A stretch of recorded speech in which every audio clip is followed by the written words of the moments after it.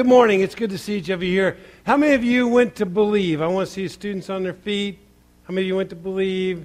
I want to see the coaches on their feet. Come on, Peter, you can do this. You can do this. Yeah, you can do this. Coaches, rest of you are asleep. Thanks, Peter. Thanks for doing that. Man, we had a group of kids down at Bank of Kentucky, right? I think that's where it was, right? You were at BBT? Yeah. Bank of Kentucky Arena, and just an amazing 24 hours. The coaches, you can tell them, they all came in with their eyes kind of blinking, and the kids are all wired up. It was a great experience for them. Both of our campuses went together for that time. As I was sitting over here thinking, just reflecting on this past week, a couple things came to mind for me, and I just want to begin to pray in this service for you. Got a phone call the first part of the week. Great celebration. One of my friends was released from prison after several years, and that has been an answer to prayer and challenge in his life. Got another phone call from a family that just had walked through some really difficult things, and some good things are happening in their life. Get a phone call from another family where things are just crashing down around them and the challenges that they face. Next week, we're installing Nathan as our next senior minister, and so I want you to be praying for him and for his family. 2:30 next Sunday afternoon at the Coleraine campus. But James tells us very simply this: if any of you are suffering hardship, let them pray. Anybody have hardship in your life? And if you have praises in your life, it says sing those praises, and we just got through singing some of those things through the ashes of our life. It says if any of you are sick, call for the elders to pray over you and to anoint you with oil. So what I want you to do right now, I want to pray over you. And so if you just put your palms up as you're sitting there and just receive what God wants to give to you this morning. Lord, in these few minutes, I'm praying for our folks here. Father, I'm asking your blessing upon their lives. I'm praying that you would bring a word of courage to their life, that you would bring a word of peace and a word of strength into their lives. For Lord, you have promised to do that. Father, it's in these moments that we come before your throne and we just throw ourselves before you, asking you to care for us. Father, we have families that are in turmoil because of death and because of upset and unrest. I pray that you would bring peace and comfort into their lives. Father, we have individuals who are struggling with just accepting the grace of God in their lives. And Father, I pray that you would just be powerful in their lives. Father, we're coming before you because we have people who are wrapped up in the jail and the bars of addiction and of awful things. Father, I pray that they would come before you so that you could break down those bars, break down those barriers. Father, we have people who are struggling with their health right now, and I pray, Lord, that you would bring power into their lives. And Father, I thank you that we can praise you for the amazing things that we've seen happen in this past week. Father, we covered this whole week with prayer because we know that the evil one, any time that your church is moving forward and doing battle in a way in which we're seeing victory, that the evil one is not going to sit still.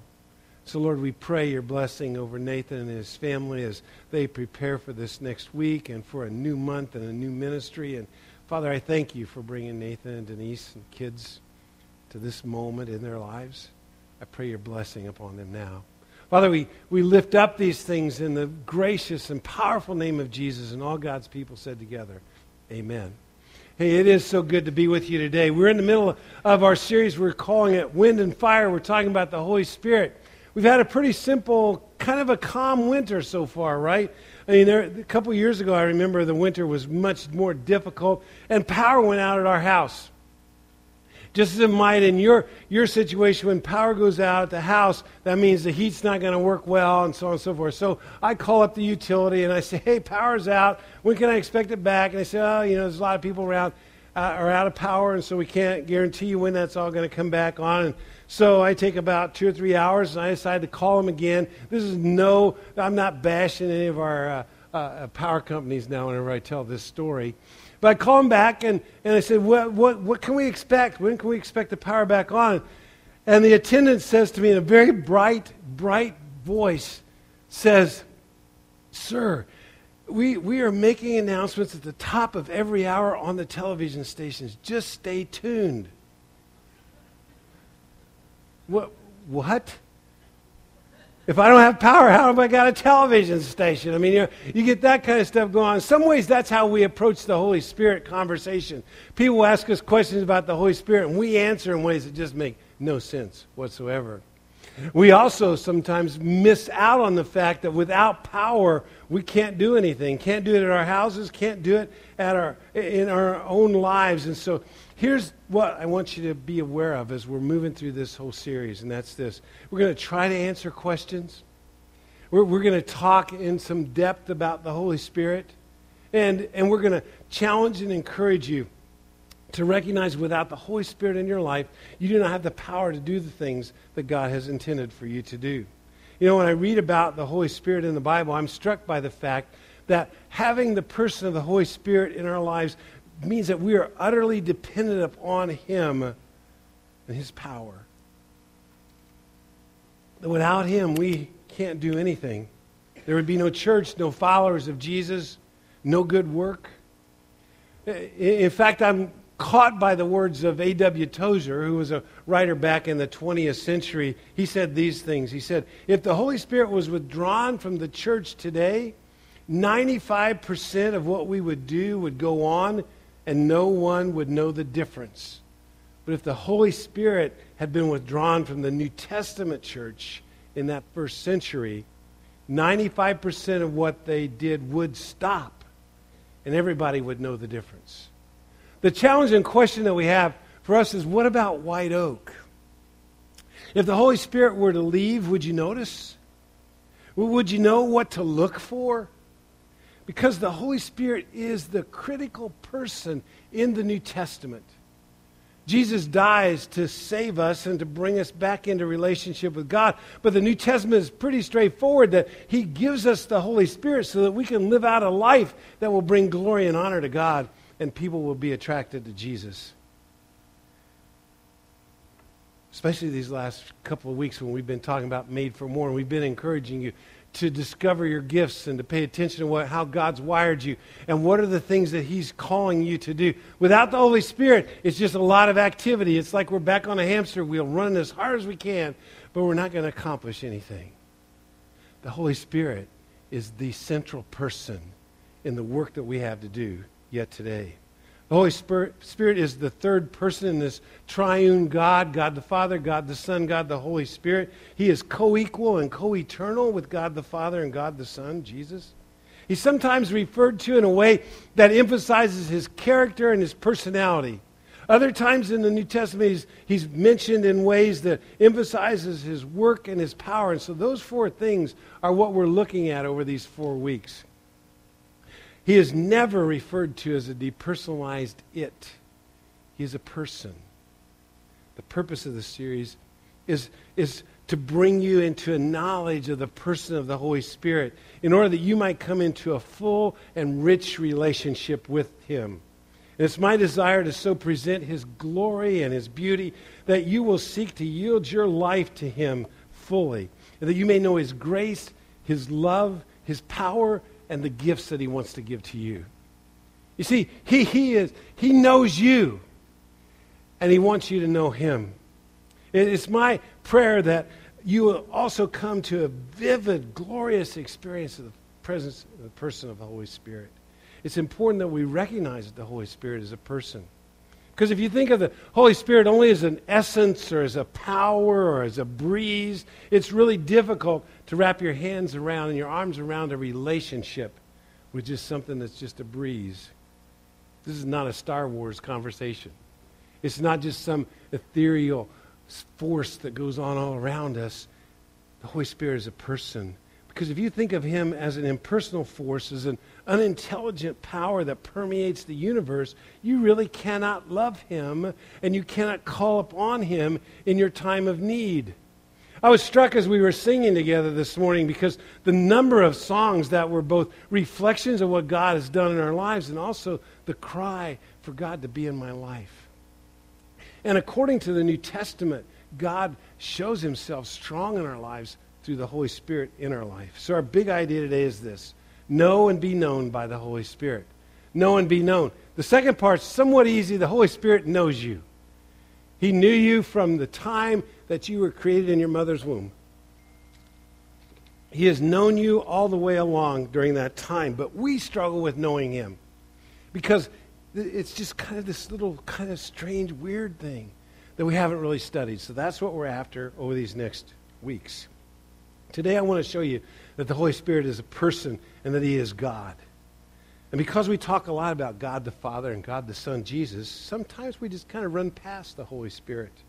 Instead, over these few weeks, we're going to dive a little deeper. We're going to peel back the curtain. We're going to look at him and shine the light on the Holy Spirit. Now, he doesn't always want to be in center stage, but we need to pay attention to that. Why is this important? Because he was sent by the Father at the request of Jesus to come alongside you in the midst of your struggle and difficulties to help you live out this life. So I just want us to jump in. Our key scripture today is John chapter 14, verse 16. It's on the screen. Listen as I read it. I will ask the Father, and he will give you another advocate who will never leave you. Now I want you to notice in this one verse, Jesus says some of the most profound things about the Holy Spirit right off the bat. You can be assured that he is a person who cares for you. We're not going to move from the text. I just want to point out three phrases or three words. The first word that is there is that word another. Another advocate. This word is important because there were two words that Jesus could have chosen to describe the Holy Spirit. He could have used the word hetero, which was a Greek word that means something that's similar, or of a similar kind of individual. It's the word that we use for heterosexual that says male and female. While there's some differences, there's a lot of similarities. And so it's hetero. Jesus does not choose that word.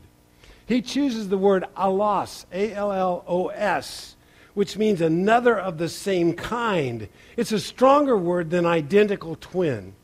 He's saying, in essence, I am sending another one just like me.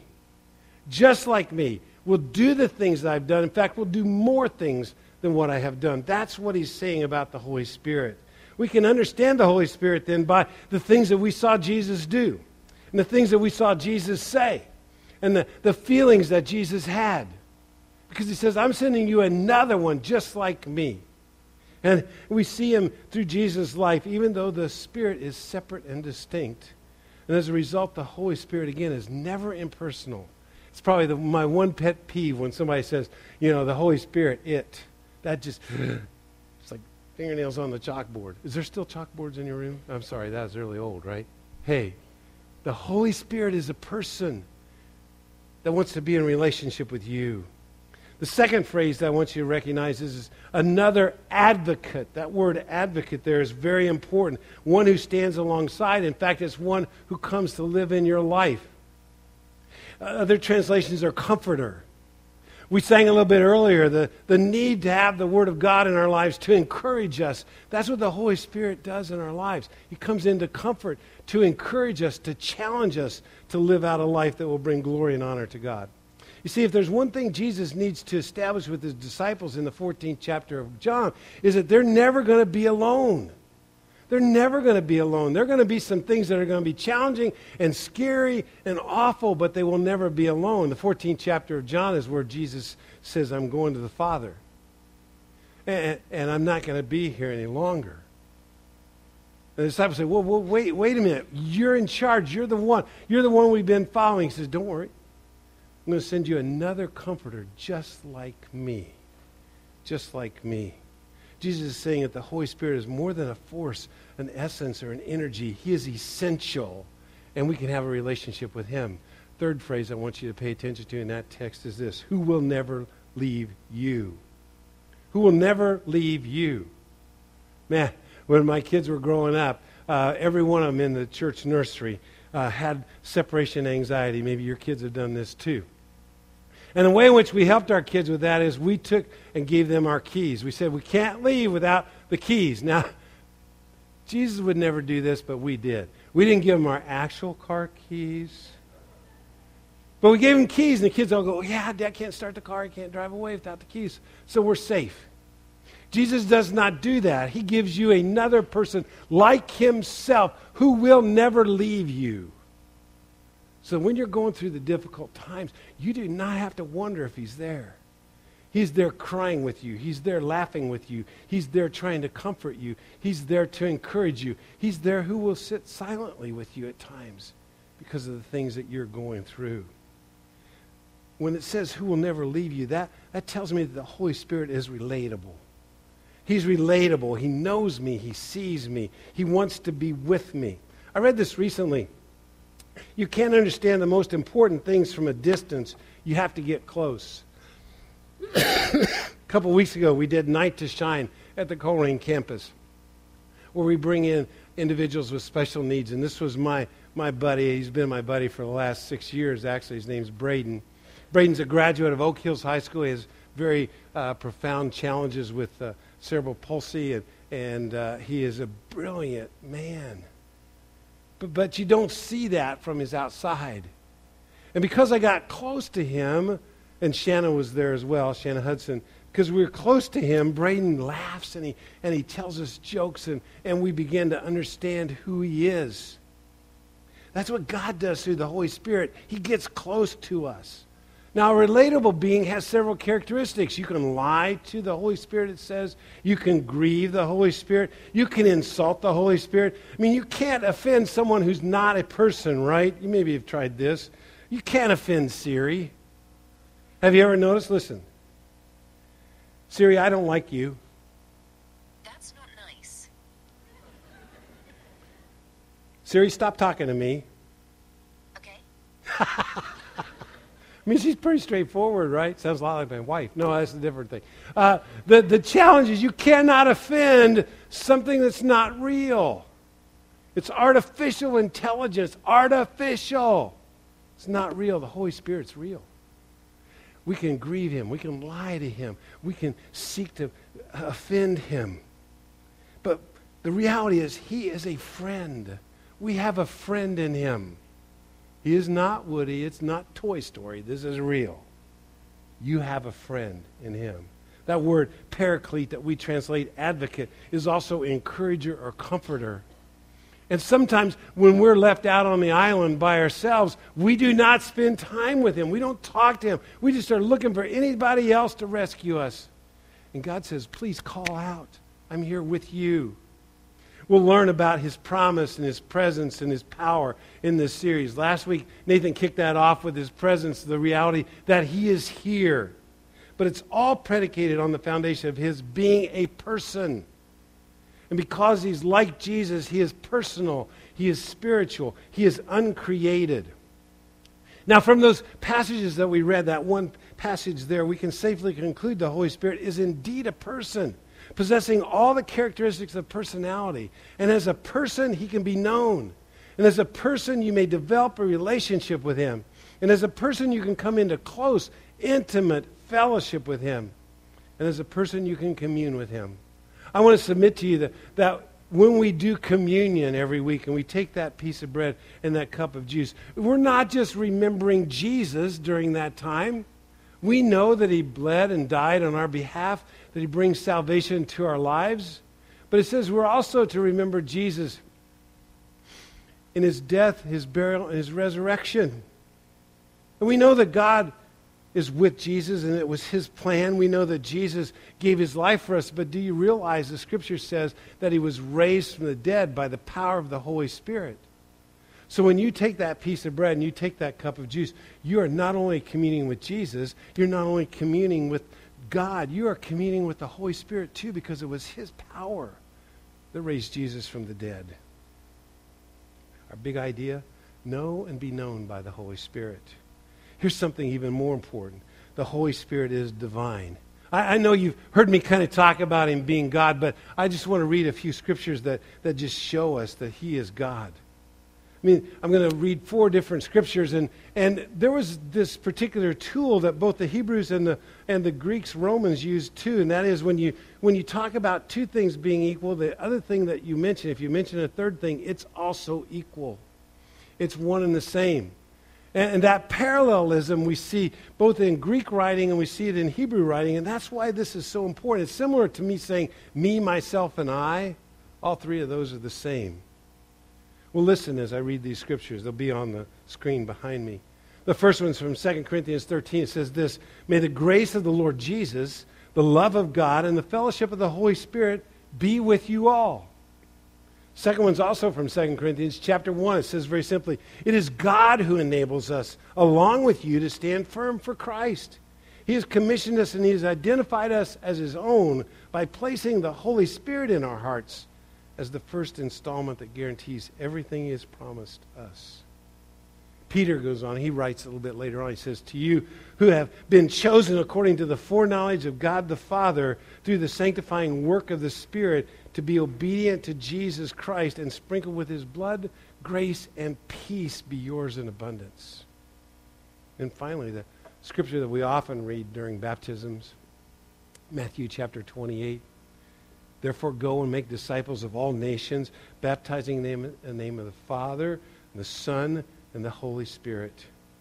You see, these and other scriptures put us right there where we recognize that the Holy Spirit is a divine person. He is God.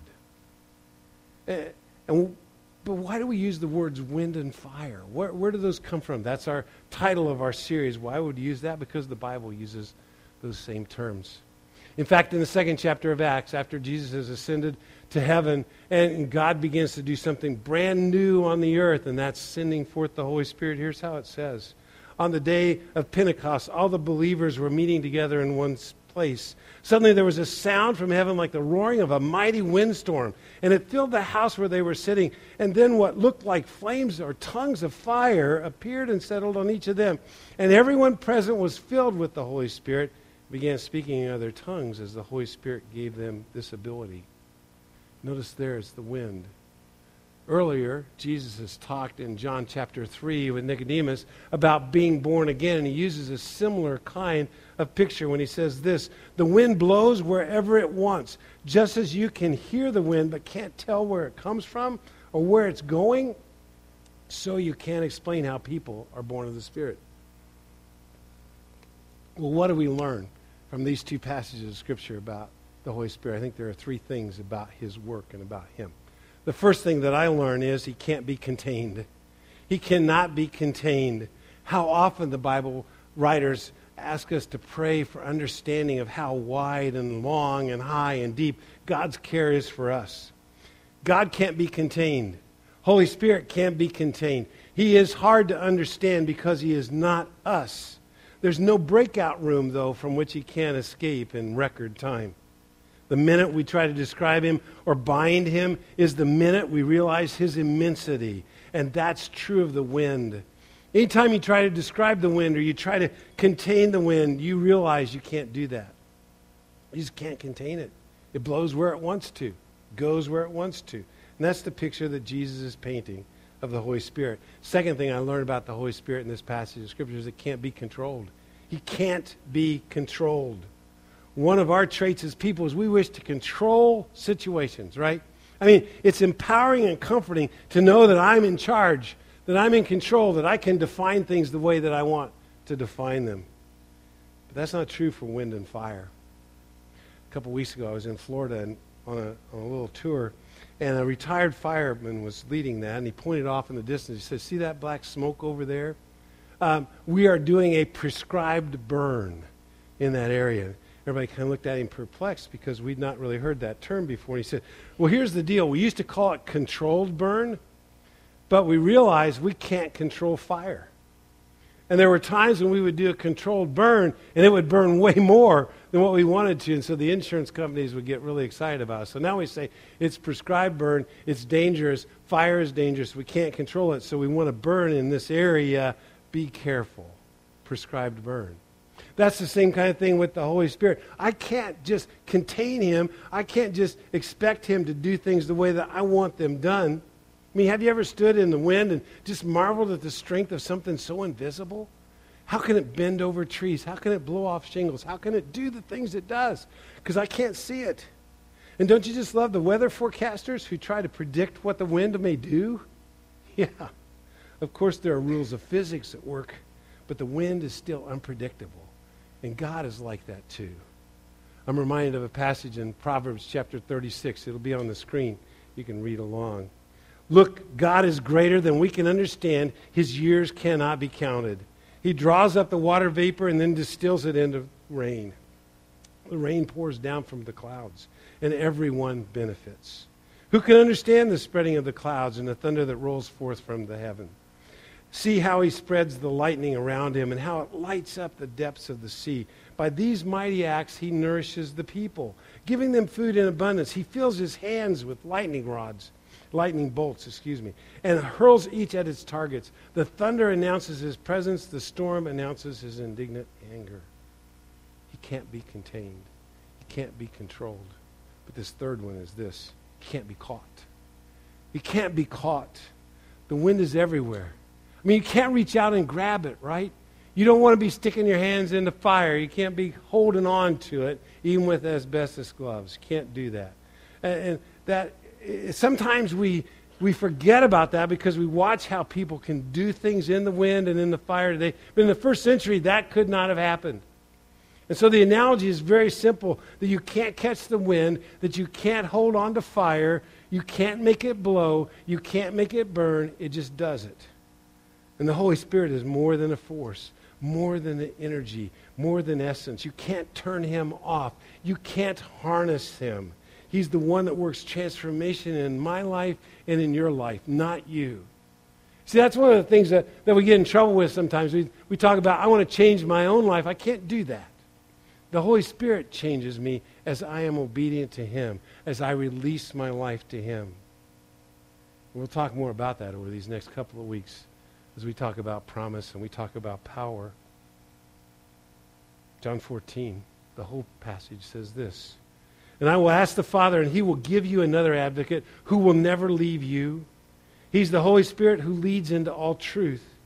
The world cannot receive him because it isn't looking for him and doesn't recognize him, but you know him because he lives with you now and later will be in you. Now, can I just encourage you to take those two verses home today and underline what's most important to you? Is it another one just like Jesus? Is it an advocate who speaks on your behalf? Is it one who will never leave you? Is it one who is teaching you the truth, the Word of God? Is it one that you can receive, that you can know now, but also lives in you? Which of those promises are most important to you? This afternoon, I'd like for you to take your Bible and just kind of underline that, put a circle around the thing that you need for this week. Because our big idea is to know and be known by the Holy Spirit.